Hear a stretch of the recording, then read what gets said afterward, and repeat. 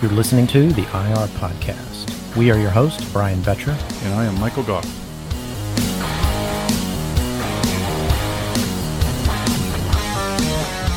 This podcast is also brought to you by LogMD, the log and malicious discovery tool for Windows-based systems for IT, InfoSec, IR, and forensics professionals. It helps you assess your audit log settings against several industry standards, including the Windows logging cheat sheet, so you can improve your logging to collect all the right things. LogMD can also be used to hunt for targeted, malicious, and interesting artifacts such as large registry keys, autoruns, WMI persistence, malicious PowerShell execution, and targeted log events that can then be collected by your log management solution. LogMD provides more details and easy-to-read reports than your EDR solutions can provide. We offer a free, professional, and consulting licenses. Discover it. Discover LogMD today at log-md.com. We're back. We are back. The IR Podcast, once again, is on the air, live, and... Live? Well, it's live to us. I mean, in retrospect, we are live. If you're sitting here, it's live. So, yeah, we had some changes going on, man. Yeah, new name, same bat people, same bat channel, same bat time. Yes. So... same bat directories. So why the change? Well, BDS went not-for-profit scenario, and clearly we had sponsors. It isn't something allowed in nonprofit scenarios. So like a COI, conflict of interest? Conflict of interest. So that's why we are now under a new name, but same old everything. Nothing else has changed.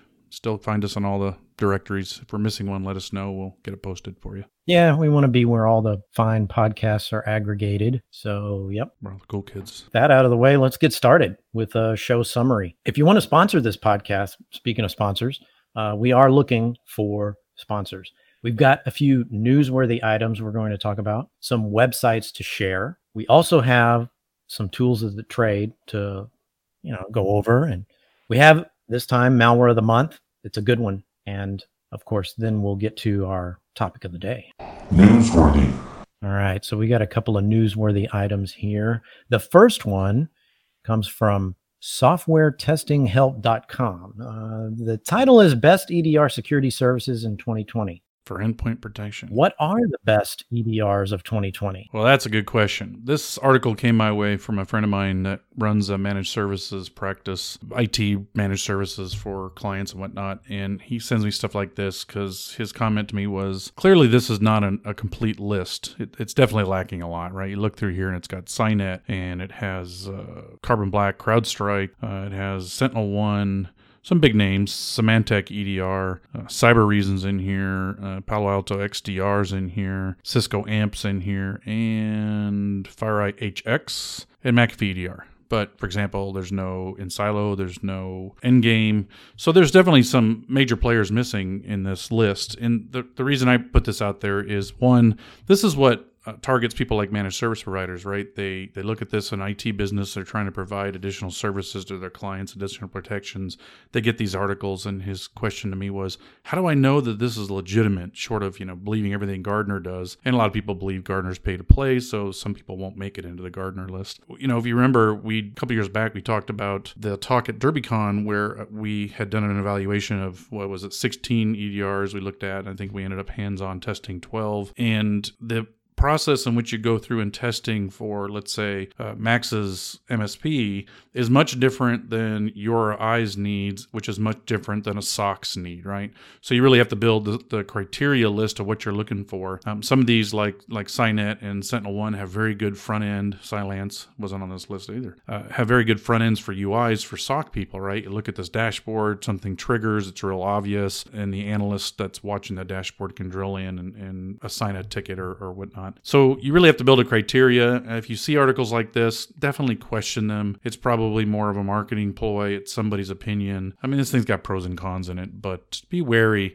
of articles that say these are the top 20 security products. You really can't just believe this stuff. You need to come up with a criteria of what you need and what you want. And we found in our testing, it was significantly different when we tried to say, well, our SOC guys would like this sort of thing, but that's worthless to you and I. And we like this, but it's worthless to the SOC guys, right? So it's a trade-off. And that's an important point, right? And these articles don't necessarily look at that. They do have a test criteria or an evaluation criteria in here. While selecting the EDR services, core elements that need to be considered include EDR response, alerting and reporting console, core functionality, geographical support, supported platforms, managed services, and third-party integrations, right? So you got to take that all into account. But also a point to go back and watch my DerbyCon talk from a couple years back. We'll put that in the show notes, and you can kind of get an idea of how we went about testing our solutions. For example, do tamper testing. Can you disable the EDR agent, which you probably find a lot of them you can, and did the console tell you that the agent disappeared? And that's something seriously to consider. So yeah, that's pretty much the extent of this article. And,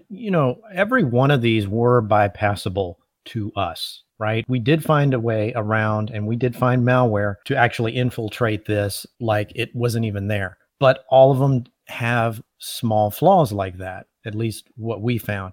And I tell you what, it took a lot of work to do this bake-off, right, that we did a few years ago. But we were able to get 12 popular vendors to submit to potentially becoming a customer of ours. So yeah, it can be done. It's a challenge, and make sure you use the real stuff that you capture in the wild. Like you said, seek advice, watch your talk, things like that. I got to say also that in the article, it says this is actually a list of the most popular, not the best. That's right there in the article. So and number one, Cynet, I really haven't heard a lot of buzz about Cynet. Maybe that's just me. It was interesting to see that as number one. Yeah, I've evaluated them. They have a nice console. They did not trigger, for example, I'm not picking on any product because a lot of products, similar scenarios. We have a list that Brian and I use to test LogMD PowerShell stuff with. So I went, I have a spreadsheet, and I just basically dumped copy, paste, and dump them and execute. And they're more to test our queries in Splunk and whatnot, Humio and LogMD. And Cynet didn't see any of that malicious PowerShell activity. That's an example of something that I would expect an EDR to look at, because PowerShell is so heavily used that if you start executing base 64 blocks, large blocks, obfuscation blocks, that's an automatic trigger to something suspicious, and there was nothing there. So that's something they missed. Yeah, and that's not a knock against Cynet in particular. It's just that all of them had certain flaws that could be bypassed, and if someone is out there wanting to attack your company and they know you have a particular solution, they will know how to bypass it, because these big organizations out there, especially the state-sponsored actors, they're going to have that solution one way or another, and they're going to know how to bypass it. Once they find out what you're running, or they believe you're running a particular solution, or it's trial and error.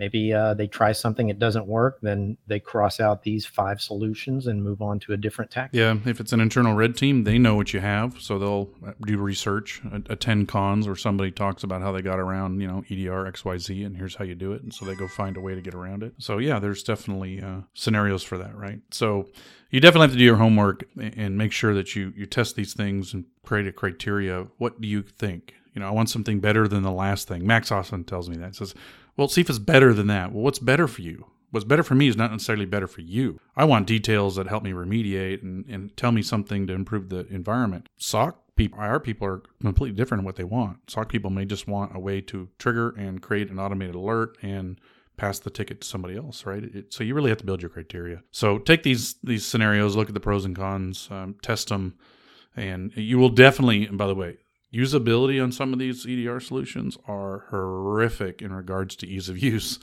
So some UX design definitely would go a long way to helping some of these tools be easier to use. Do you need threat hunting? Can you do more than 10 queries at a time? One of the EDRs in that list, you can only do an enterprise search of 10 queries, of which 5 can be live and running. And that's pretty limiting if you've got 100 queries you want to run to go threat hunting, for example. So really, you have to figure that out and build that list and then evaluate the products accordingly. There are a lot of large organizations out there that have purchased these solutions and then don't use them because they haven't figured out how to use them properly, or use them in the context of what kind of team they have and whether it can fit into their overall structure. Exactly. All right. Next is Wired, coming from Wired, how to avoid spam using disposable contact information.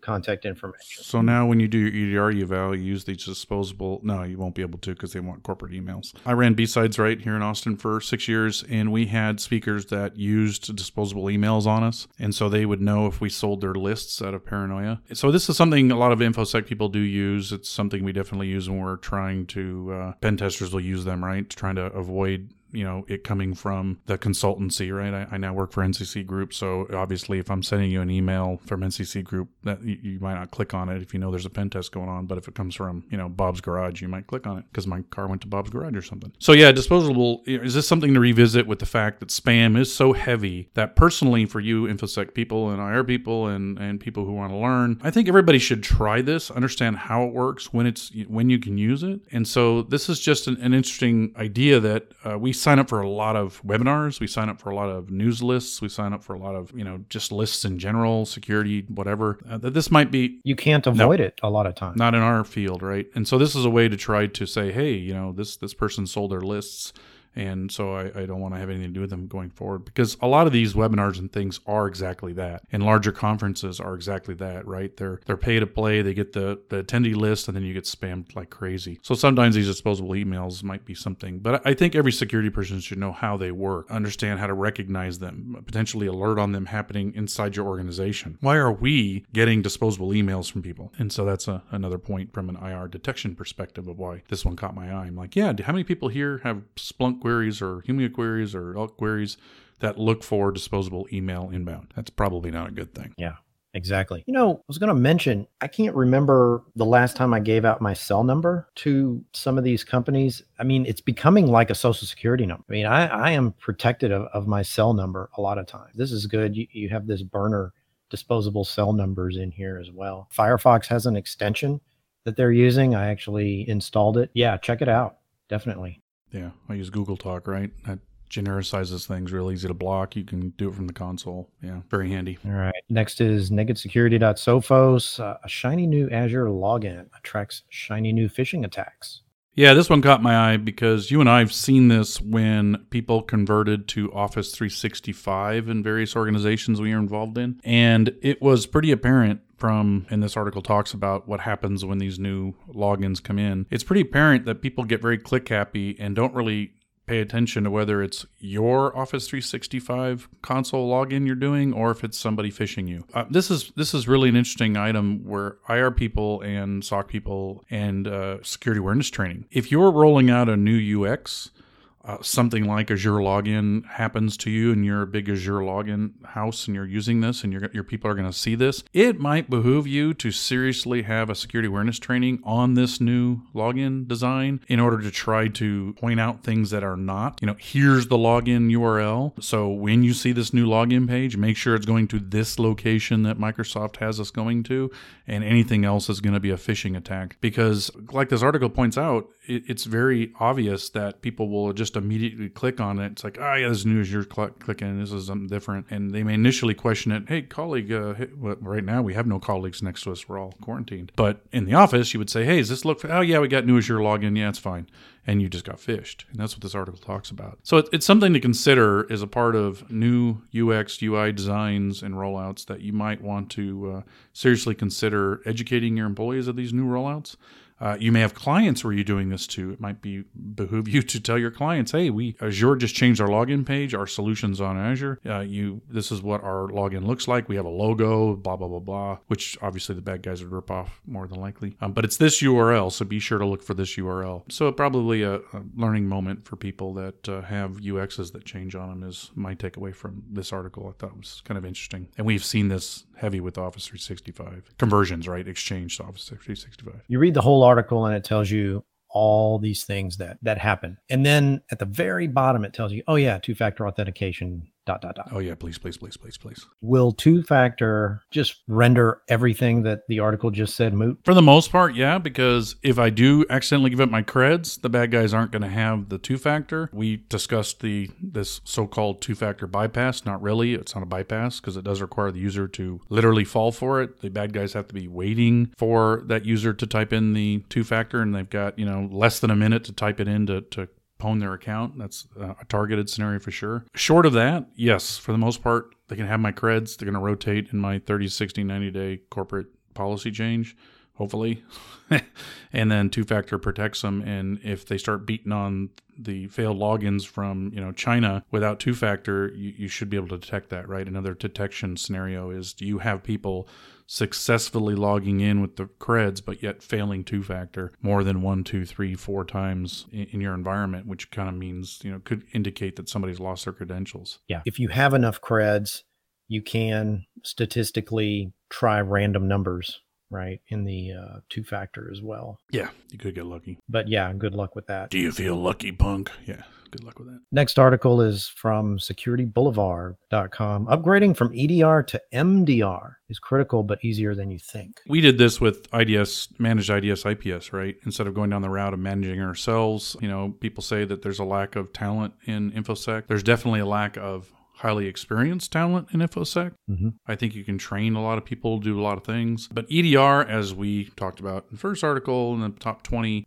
is not a trivial solution to manage. Brian and I are well aware from my previous job using some of these EDR solutions and how long or slow they are, how long it takes or how slow they are, or complex or incomplete in their ability to do what you actually want them to do. You can do it over here, but you can't do it over here. It becomes a non-trivial task. And so managing your EDR can be very human intensive. And much like our decision to go IPS IDS, our manager's like, yeah, I have no desire to do this internally. We definitely can do better. Now, granted, you got to test these managed service providers, managed security service providers, MSSPs, that are going to do these MDR solutions and come up with some criteria yet again to test them in regards to alerting you for things that are occurring. That is a must if you're going to go to managed services, like we did with our IDS IPS solution. And we also exploited it and got all our data into Splunk, and it was awesome, which you may want to do here as well. I'm going to lean towards, based on our evaluation of EDR and my recent playing with EDR and where I've worked and or helping others look at it and give them recommendations, that managed detection and response of an EDR might be a good avenue to take. It's going to cost you a little more money, but you don't have to hire people, and you're reacting based on what they give you, and then you can investigate, obviously, in their console just like they can. But they become your first line of defense, and they can plug it into all the back end. This article goes around Gravity Zone's EDR solution and how you can migrate back and forth, but CrowdStrike's got it, right? Carbon Black's got managed services. SecureWorks has Red Cloak managed services. So there's lots of them. Critical Start in Dallas, shout out to Travis Arnold. There's definitely a improvement that can be made with managing this stuff, and I think it's now reaching this place where you can kick this over to a managed service provider. And I think if you do some good evaluation or hire a consultancy that can do the evaluation or help you with the evaluation, I think there's a big win for reduction of needed talent here. Something to consider based on, I know my personal experience with EDR. I can do things much faster than EDR can do from an investigation perspective. Like, it's not even close. Brian would look up one system, get the data back, I'd be done with 3. And that's an experience thing. It's also good tools. But a managed detection and response group should be equally as, mature, or hopefully, maturing, and do a much better job than, Joe Schmo off the street. So it's something to consider. So that caught my eye as another service I would say, you might consider a managed EDR. Yeah, with an emphasis on a proper evaluation of that particular, do not overlook outsourcing. When we outsourced our network security, that was the best decision we made. Oh man, yeah, it wasn't even close. Just to offload that and leave it to those guys, the experts. They did a far better job at that than we could have ever, right? Unless we just dedicated tons of resources to that. It was, from a cost standpoint, it was a no-brainer. They could have doubled our cost and we would have still just gone with it, because it was just a load off to leave it to them. And, all that work went away. Yeah, except when they upgraded our sensors. That was painful. Yeah. But we were one of the few that did the exploitation of that sensor to collect that data than others. We actually got a Splunk transform made for us because they were like, why do you want to do this? Well, let us walk you through it. And fortunately, because we know people in the organization, they got it done for us, and it was hugely valuable. But when they upgraded those sensors, it broke all that. Our clocks went crazy. Yeah, so they need some improvement there. But short of that, and by the way, we ended up creating an alert that told us that condition existed. So, win-win. But yeah, it was so much nicer not have to worry about that. And it detected more stuff than any of the EDRs we tested did. Yeah. So there you go. It detected ransomware. Just crazy. Another one from Sophos.com, Naked Security. The ransomware that attacks you from inside a virtual machine. I had never heard of this before until I read this article. Kind of cool. I saw this before a while back. It's got to be a couple of years where they did this as like a foothold. Bad guys got in, created a virtual machine, and then as they got around the environment, the virtual machine became the place that they sent everything to kind of hide it. But yeah, this is just your typical ransomware now using a virtual machine, which, again, back to do you actually look for this sort of stuff in an alert? Do you look for any virtual machines being executed in your environment and alerting upon that so you know your users are installing virtual machines? And in this case, it used VirtualBox. So are you looking for VirtualBox? And hey, Joe, did you install VirtualBox? No, I did not. Yeah, ransomware, unfortunately, you're going to know real quick when the ransomed devices, this could work for any malware. So not just ransomware. You definitely have an opportunity here this is going to happen more. You have an opportunity to increase your alerting on the addition of virtual machines or the powering up of the local Windows virtual machine, or group policy, turn it off so they can't use the virtual machine, or whitelist and block VirtualBox or VMware or whatever, Parallels and all the things that do virtual. That's another option for you as well, right? Blacklist these things so they can't run in your environment. If you have Windows Enterprise, you got App Blocker. You can totally do that. So yeah, it's interesting. Ransomware, you'll be notified by the fact a bunch of files got cryptoed. Yeah, this is a pretty obvious one. VirtualBox executing is real easy to do. And this just came out today, so I thought it was appropriate for our cast. Excellent. That's all of that. So now on to Siteworthy.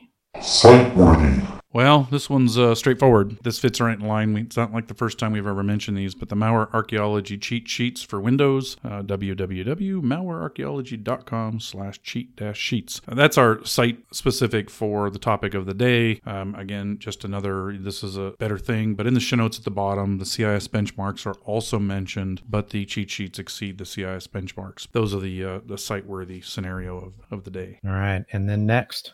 Tool-worthy. Woohoo. Have you ever used this tool before? It's new to me. I've never heard of it before. Somebody was talking about it at work. So there's that. Yeah. So if you want to check those settings from the cheat sheets or the CIS benchmarks, and you want to see if your audit logging for Windows is up to snuff based on the topic we're going to talk about, then LogMD has a feature for free. Download the free version, and LogMD-A will give you a nice report and compare you against the industry standards and the cheat sheets to tell you how your system is configured from an audit policy perspective. So that's the tool-worthy mention of the podcast for obvious reasons based on the topic. Yeah, and it shows you how defensible your system is according to what Windows gives you for free, right? If you don't set those things, then you can't take advantage of them.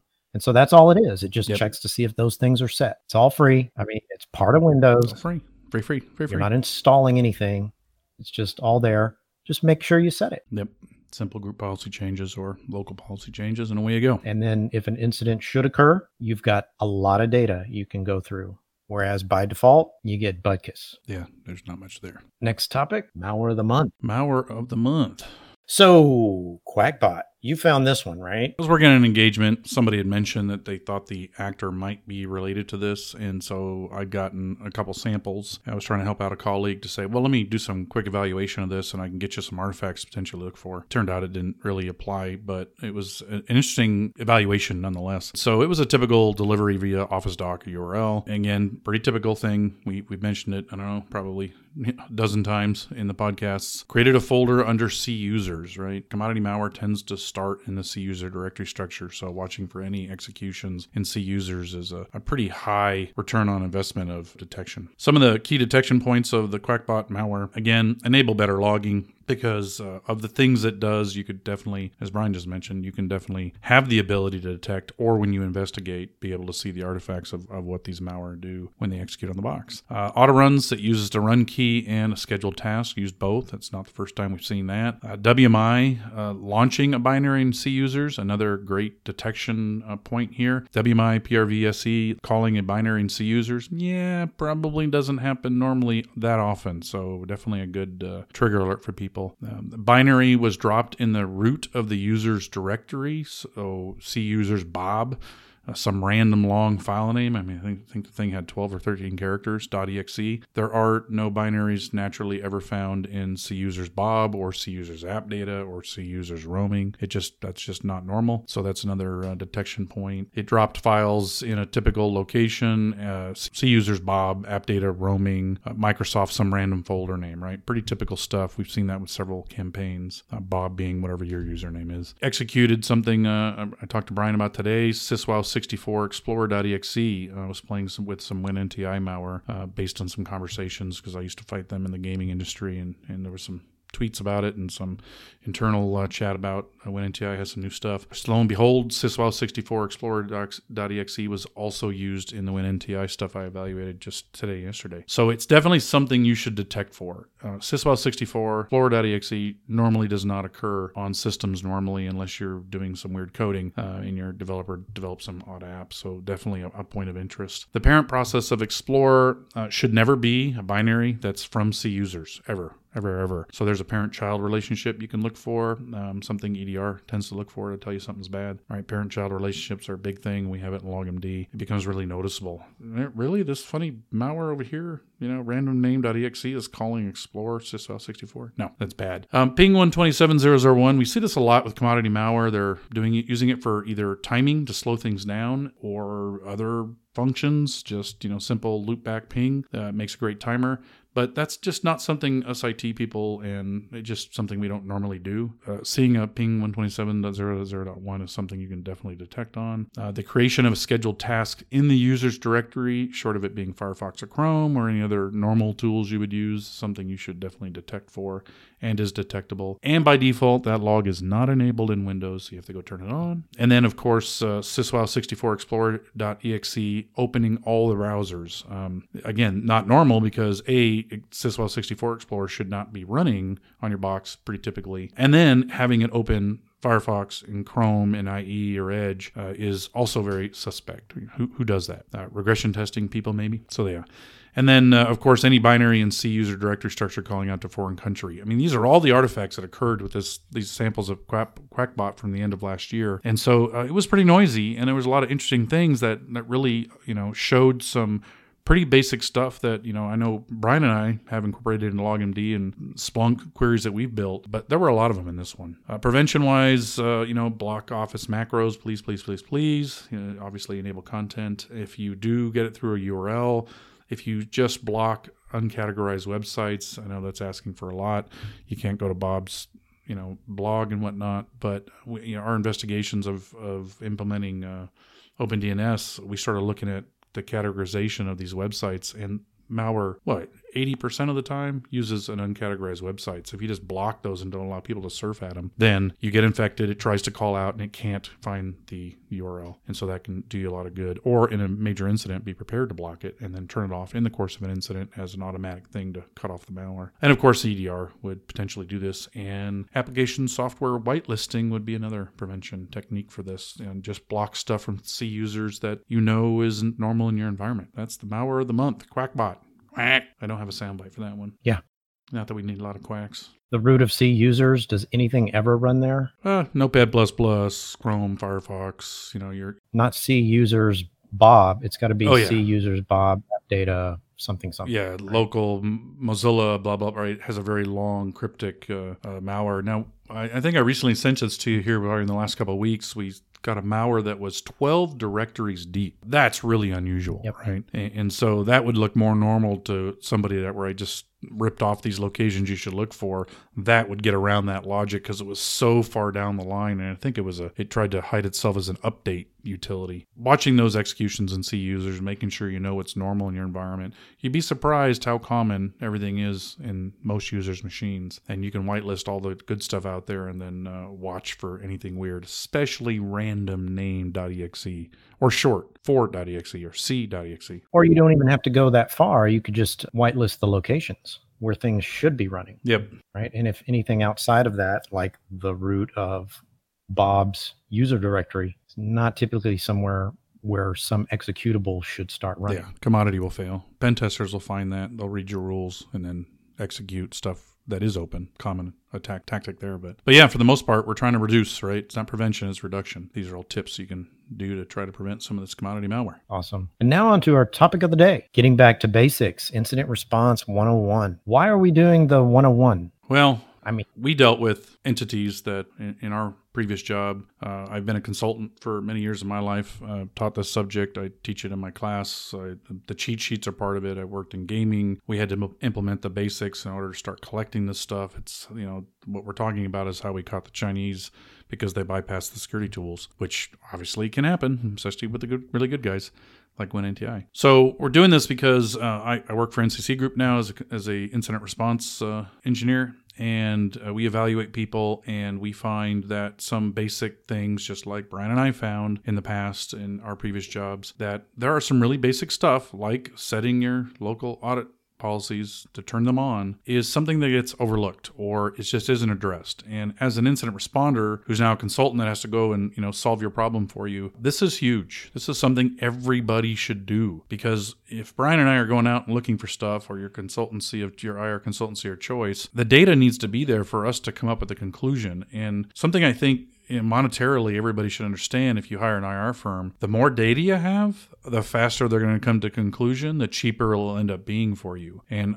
I can tell you from personal experience, since it's what I do for a living, and I know Brian's going to concur with the fact we used to work together, that having this data available to you is hugely valuable and speeds up what it is that we can do. Worked on an engagement when we worked together. I had to fly somewhere and work on an engagement. We had a firm that came in and worked on it as well. I had pretty much mapped out where the attack systems were talking to from doing all the methodology that I normally do, and I was able to hand that over to the forensics team and say, here's where they were, go find new stuff. And that saves a lot of time, right? They didn't have to go through and try to figure out where all the attack started and went to and which machines were involved. We already figured that out for them very quickly. Yeah, and I was involved in one where the attackers got an admin account and they started creating other accounts. And I was able to go into the logs and quickly extract just the information I needed to tell the admins, here's the accounts that the attackers have, right? Here's what machines they logged into.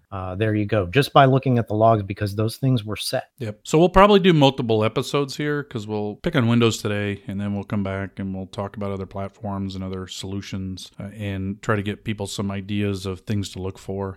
Think about it from this perspective too. It's not just incident response. It is anybody doing investigations, whether it's your SOC people do some level of investigations and you ask them to go pull data. Let's say you teach your SOC people to run LogMD. Go to these machines, harvest this data, put it in the ticket, and send it over to us. If you see these kinds of things, right? Whatever your process and procedures tell the SOC people to do. The IR people, when they actually investigate the machines, the forensics people, when they actually investigate the machines, right? The DFIR folks. If that data's there, definitely helps them come to a conclusion faster. It leads them to other places to look for artifacts and whether or not they have to do full forensics on a BOC or whether we can do live triage, right? So there's a lot of stuff there. If you're going to take on purple teaming, where you get a red team attacking and a blue team looking at what the red team's doing, you need the data to be able to see what they're doing. Often these purple team engagements happen, and because there's no data being collected, the blue team is, at a loss. The right things aren't being collected. And then the pen testers say, we did all these things. I don't have that being collected. That's a lesson. And it's pretty common that that's always going to be the case. So if you do this ahead of time, you're better prepared for purple teaming. You're better prepared for incident response and DFIR, digital forensics and incident response. And then also if you want to do threat hunting, the data's got to be there for you to be able to go hunt for it. So it helps you across the board. It helps you with the incident response consultancies and them getting you answers faster, which ends up being cheaper. I know in our case, when we had a consultancy come out to the gaming environment, first time they were there for about 3 weeks, it was a very expensive bill.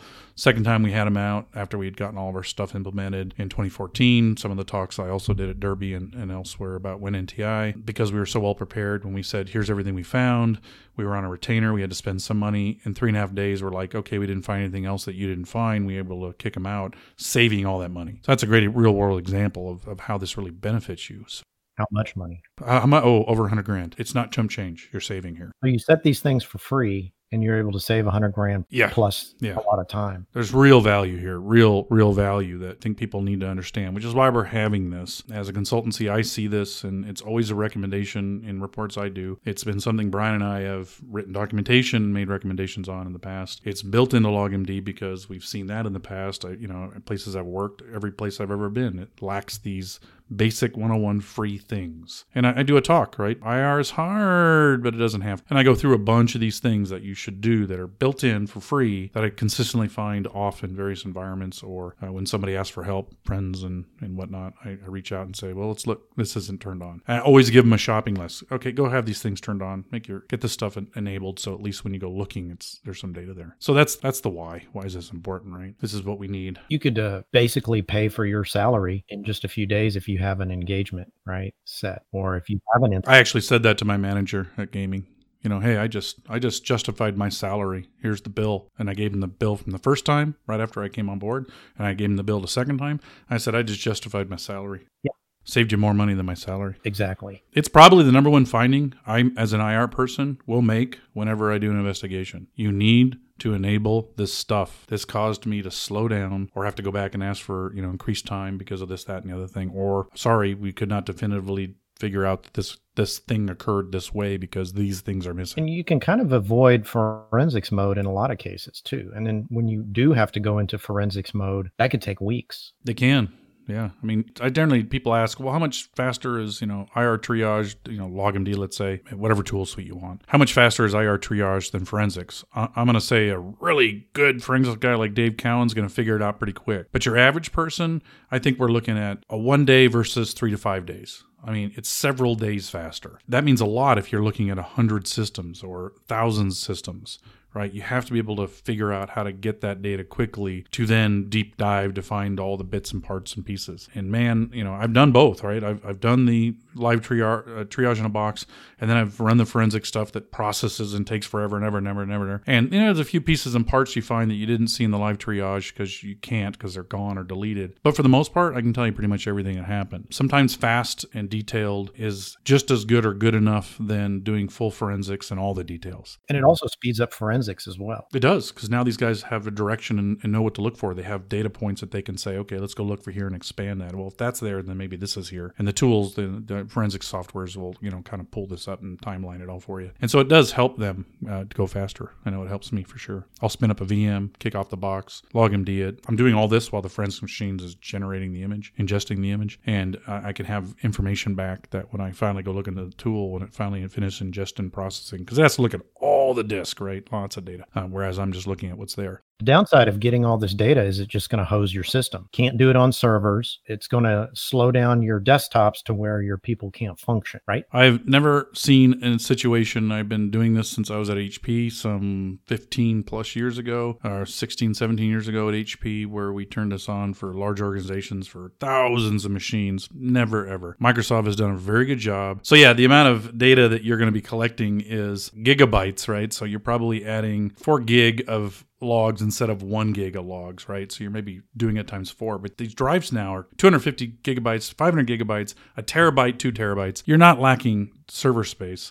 or disk space. And if you're building images and your disks aren't that big, change your procedure so that it can collect this information is basically what it comes down to. Also, when your security tools fail, right, then you're going to have the data saved locally, right? I know that some of these log forwarders sometimes break, sometimes they don't work, and sometimes they skip data. But how long are we talking here, saving it locally? You can get about a week on, let's say, the Windows security log if it's enabling all the stuff we tell you to enable. If you're collecting Sysmon, depending on what you enable in Sysmon, roughly the same or less. Again, you can make it a 2 gig log if you want to, 2 gigabyte log if you want to collect more data. But that is something you should also look at, is how much are you collecting? And on workstations that have a lot of empty extra disk space, go ahead and bump it up some. It's a group policy setting. It's not going to hurt you any, right? But yeah, security tools do fail. We found this with the WinNTI group where they got by Tripwire, where they got by various tools we had because they understood the limitations that the tools had, but they triggered so much in logging. And when we were using Splunk, so it went to Splunk console. We saw all these executions of things, and one guy got everything perfect. The other guy would misspell stuff, so we knew we had 2 actors involved. Pretty consistent across the board. But that's how we catch them, right? Or if we go to a box that didn't have the Splunk Universal Forwarder,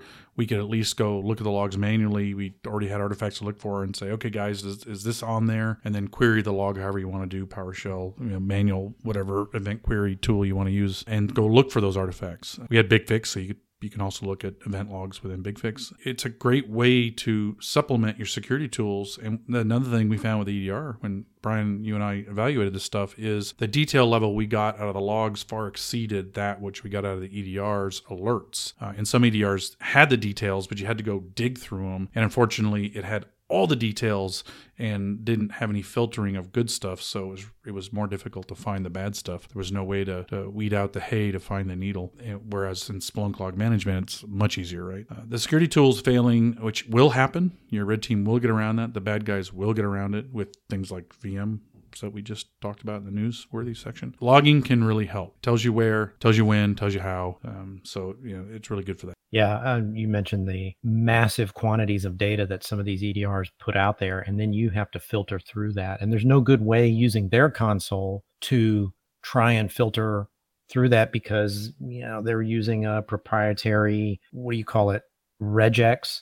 So you can't use the regex that you're used to. You have to use theirs. Their wildcards are different if they even have them. So it becomes a pain. Yeah, escape them. Build the queries in the right order. They don't work. You build it one way, it works. Build it the other way, it doesn't work. Talking about collecting all the data.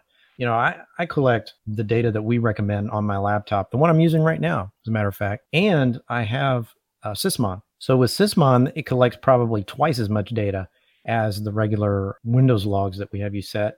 And I can't even tell the difference in the performance. Yeah. So I have probably twice as much extra as I, normally would, but just to have it there. Yeah. And I don't even notice it. Windows does a really good job with this background logging. It's just worth its weight in gold. And since it doesn't weigh anything, it's worth it's worth a lot.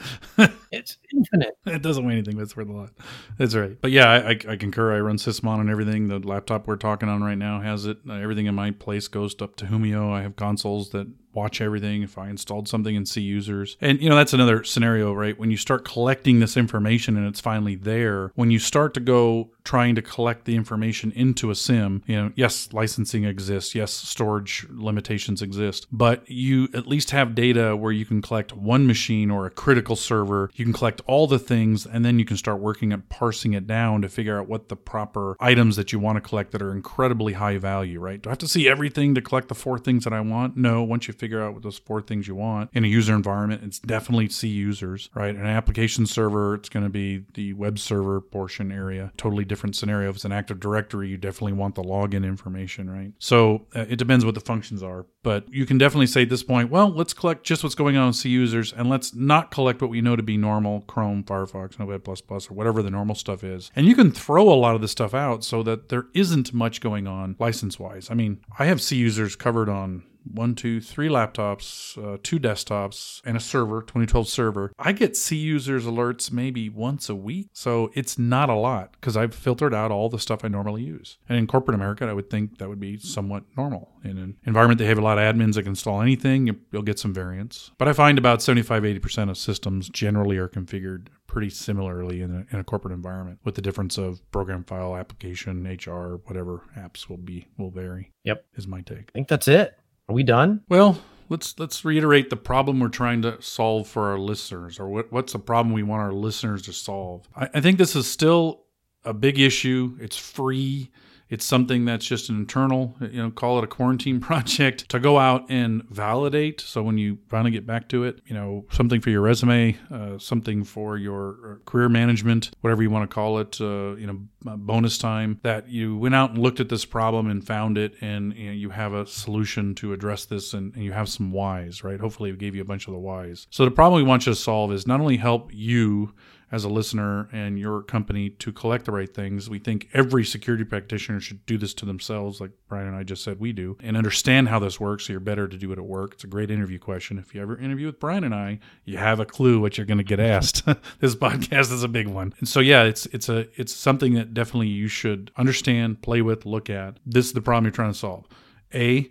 Know that you have the data to collect so you can do these other tasks, threatening, purple teaming, incident response, DFIR, etc. Be prepared for an incident, right? To speed up that investigation. That saves time.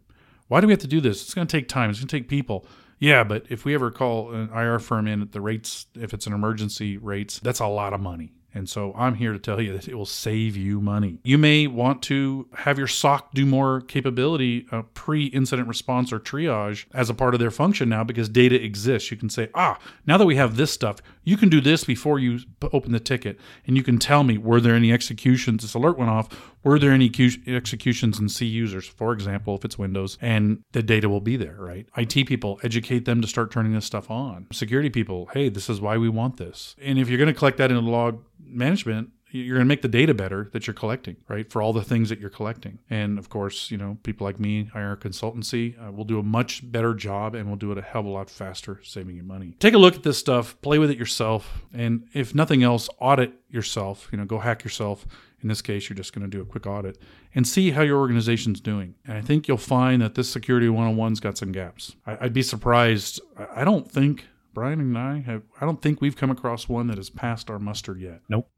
So yeah, we're 100%. Everybody fails. Are we asking for too much? No, I don't think so, because I don't even find people passing the CIS benchmarks, which are also referenced in the other articles in the show notes. And, that's a place to start. There are some things in the CIS benchmarks, they're, grossly behind, 5+ years behind. They don't have you collecting PowerShell logs, for example. I think there was an update recently that might, and that's crucial. Red Team's huge attackers using PowerShell, as well as the APT guys will use PowerShell, as well as the commodity malware use PowerShell. And what they do in PowerShell is easily detectable, very obvious to say, that's funky. So yeah, it's a big benefit, right? That's the problem we want you to solve. And if you're having a pen test coming up, you should really set these, because then you can see what the pen tester is doing. Yep. Right. And make sure you're able to see what they're doing. Yep. I was on a call with a pen tester and a group of security people with this one company, and one of the guys asked, so how do we detect this, what you just did? And he's like, yeah, I don't know. Sorry, can't help you. Yeah. And if you did that to a system they got onto after it was all done, and they, or they just tell you that however your organization's crafted, where sometimes they just tell you your own, go figure it out, then you'll have the data there to try to go figure it out. And then you can say, well, it looks like you did this, and this. Brian and I did an evaluation after a conference with some folks that make some pen testing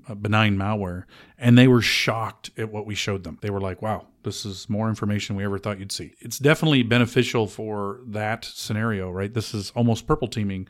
If you have a red team coming and you go enable this stuff and you say, okay, hey, be sure to touch these 4 machines for me, would you? If they Mimikatz a machine, that's detectable with what we have you set. And they execute a bunch of utilities in the machine. Well, that's detectable. And they run a bunch of funky PowerShell. That's detectable. And they run some WMI stuff. That's detectable. By default, Windows won't see any of this stuff unless you follow these 101 guidelines. Yeah, they were kind of shocked that we saw it. I don't know. Did they think we were running some kind of kernel agent or something like that? No, because we talked to them at the conference. We told them exactly what we had, and we created a report for them, detailing what we found. And they were quite surprised. I think probably don't want to talk to us now because, crap, they actually can catch our stuff. We don't normally have that happen. Pen testers in my group will tell us, yeah, they don't catch us doing that. Well, that's because they don't do this. That's correct. So this is another reason I'm telling you, Security 101. And then this podcast mostly is talking about Windows audit logging, right? We'll talk about a bunch of other Windows controls and how they benefit you and what you can do with them in another cast. But it's a big problem. I think a lot of listeners here have and should address and should understand that they have. And importantly, mapping this to MITRE ATT&CK is another great thing to do. There's some resources available on Malware Archaeology for that as well. Yeah, if you can say, look, I want to be able to see these things when they occur. Well, and several of them are LOLBins. The last podcast we had with Odvar Mo at LOLBins LOLBAS, they're in the MITRE ATT&CK. So can we see that if they're executed on the machine? Pretty sure Odvar said, nah, most people don't have that configured. That's why we rarely get caught. Well, if you do configure this and you are collecting it and alerting on it, we had a list in Splunk that was a whitelist of all these admin utilities. It's available on Malware Archaeology. It has a link to Odvar's GitHub page for all the items. If you just look at a quantity of those things executing in your environment, which they should not be. You should not have a whole bunch of LOLBins or admin utilities executing all at once, and you get that baseline for your environment, you'd be surprised. But you're not going to be able to do that unless you collect that. So that'd be a high return on investment once you get rid of the noise of an alert that's something pen testers and bad guys use as the LOLBins list, and say, how many of these really execute? And it's the parameters you're looking at. Well, that's normal. Okay, whitelist out that parameter, and then the noise goes away from your alerts. But you got to collect it to start being able to do the 301, 401, 501 stuff. Yep. Turn it on, collect it. 101. All right. I'm looking forward to 201 because this seems like quite a bit. Yeah, the Windows Advanced logging cheat sheet. 301, the Windows Firewall, WinRM, Laps, give you some hints of what might be in those. Yeah, the goal here, and then AD security, right? Tweaking your AD to kill recon. That's definitely, a 501 course, I think. That was a great talk. Processes. So yeah, there's a lot you can do. Again, all built in, and I think we're just seeing that people aren't doing it as well. And also, it will help you with malware evaluation when you decide you want to go that route and start evaluating malware. The data will be there for you to say, "Oh, they modified the Windows Firewall. We should look for that and have an alert anytime the Windows Firewall is modified." Except Adobe and Chrome that do it every time they reinstall. Okay, filter that out. And also, if you work for a managed security service provider, make sure you're able to find this stuff too. We've come across a few that didn't, unfortunately. Yeah, we have embarrassed a few badly where a company that was involved in a breakup. We split the company, and this entity of the company went off and wanted to buy a managed service thing, and so we infected some boxes with their agents on there, and they said, "Yep, you're all good," and then we walked them through how badly they were infected, and they were pretty like, "Oh wow."